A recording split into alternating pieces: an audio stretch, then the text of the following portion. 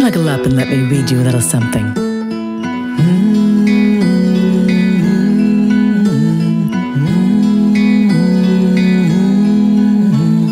Grab a seat, a bite to eat, and settle right in. For hugs, snuggles, stories, and more, and so many sweet things in store.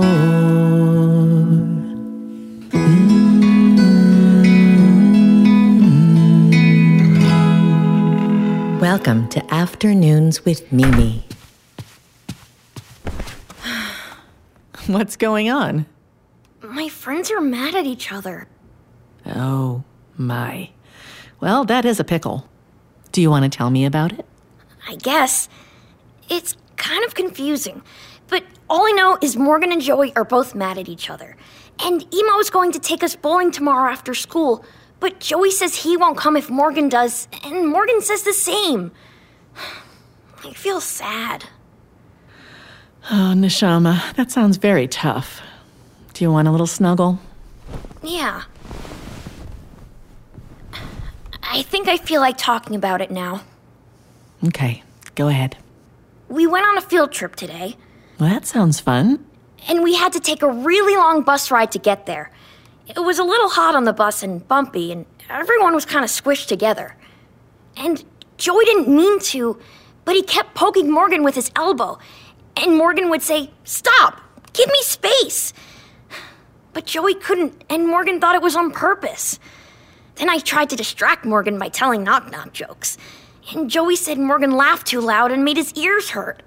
It sounds like even though they're friends, they started to drive each other a little bananas. Yeah. I had to work really hard to not get upset because I don't like bumpy rides. I kind of wanted to yell, "Be quiet!" But I just stayed calm. Morgan and Joey were getting madder at each other, so our teacher made Morgan trade seats with me. When we were switching, Morgan said, "Good luck," and Joey heard and got his feelings hurt. Later, when we were walking around the museum, Joey and I were looking at some big lizards.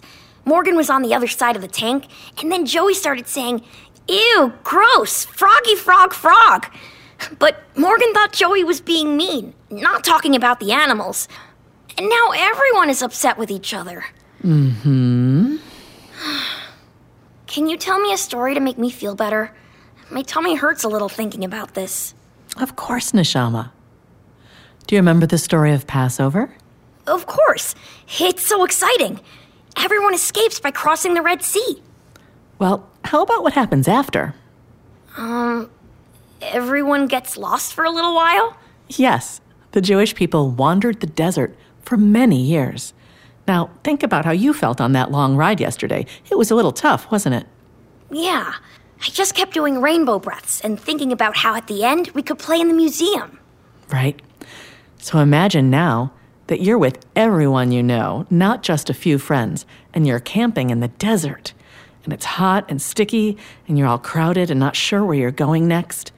You know you're going to eventually be somewhere amazing, but right now, you're tired. That doesn't sound very fun. Naturally, people might start to get a little snippy with each other. Are you going to tell me a story? Yes, I'm setting it up. Do you remember that Moses had a brother? Aaron? Right.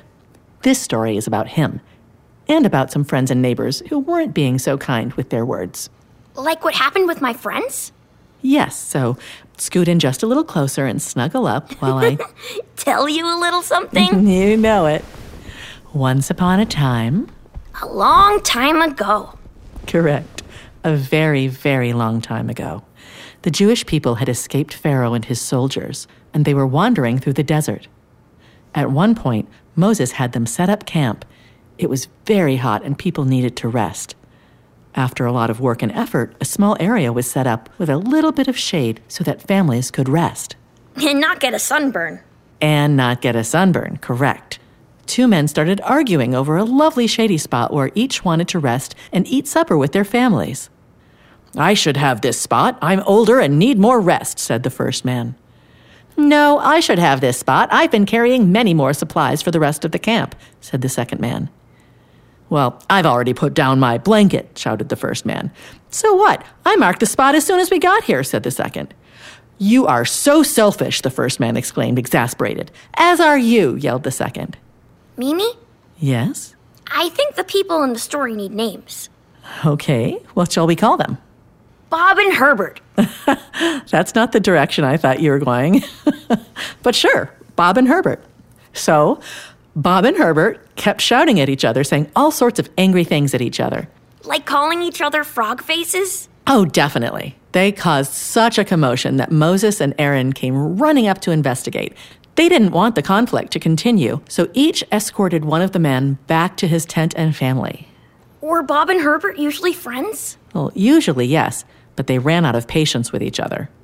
Sound familiar?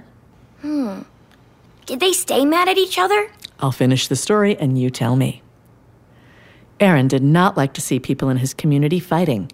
He was friends with Bob and with Herbert, and he wanted them all to be able to spend time together, and especially to find a way that they could all enjoy that patch of shade together.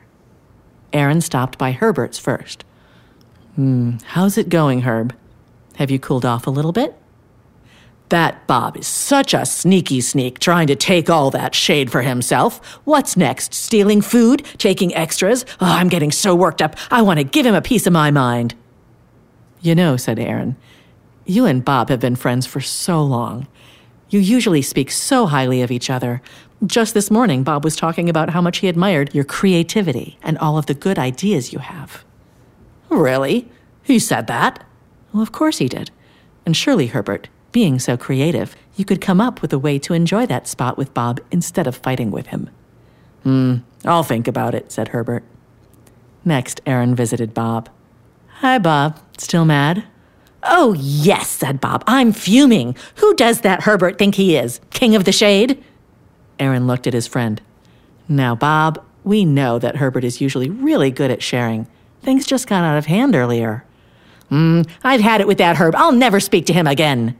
Well, responded Aaron, that is a shame, because you two have had such a wonderful, long friendship since we were kids. And I happen to know that Herb has some things he'd like to say to you. I'm not listening unless he's apologizing. I believe that's the plan, but, you know, it would be good for you to apologize too. Wipe the slate clean, as the expression goes. And then, perhaps, you can work together to share that lovely shade patch. Now that would be something. I'll think about it, Bob said. So what happened? Well, it was very late, so Aaron turned in for the night. In the morning, he got up early, stepped outside of his tent, and was surprised to see... Bob and Herbert? Yes, talking and laughing and getting along. Really? Oh, yes. After Aaron left, each approached the other. They were much calmer, ready to apologize, and even started working on a way to share the shade together. The end? The end. So, I wonder. Maybe I can talk to Joey and Morgan and help them remember what good friends they are, just like Aaron did in your story. That's a fabulous idea, my heart. Do you think it'll work? Well, there's only one way to find out.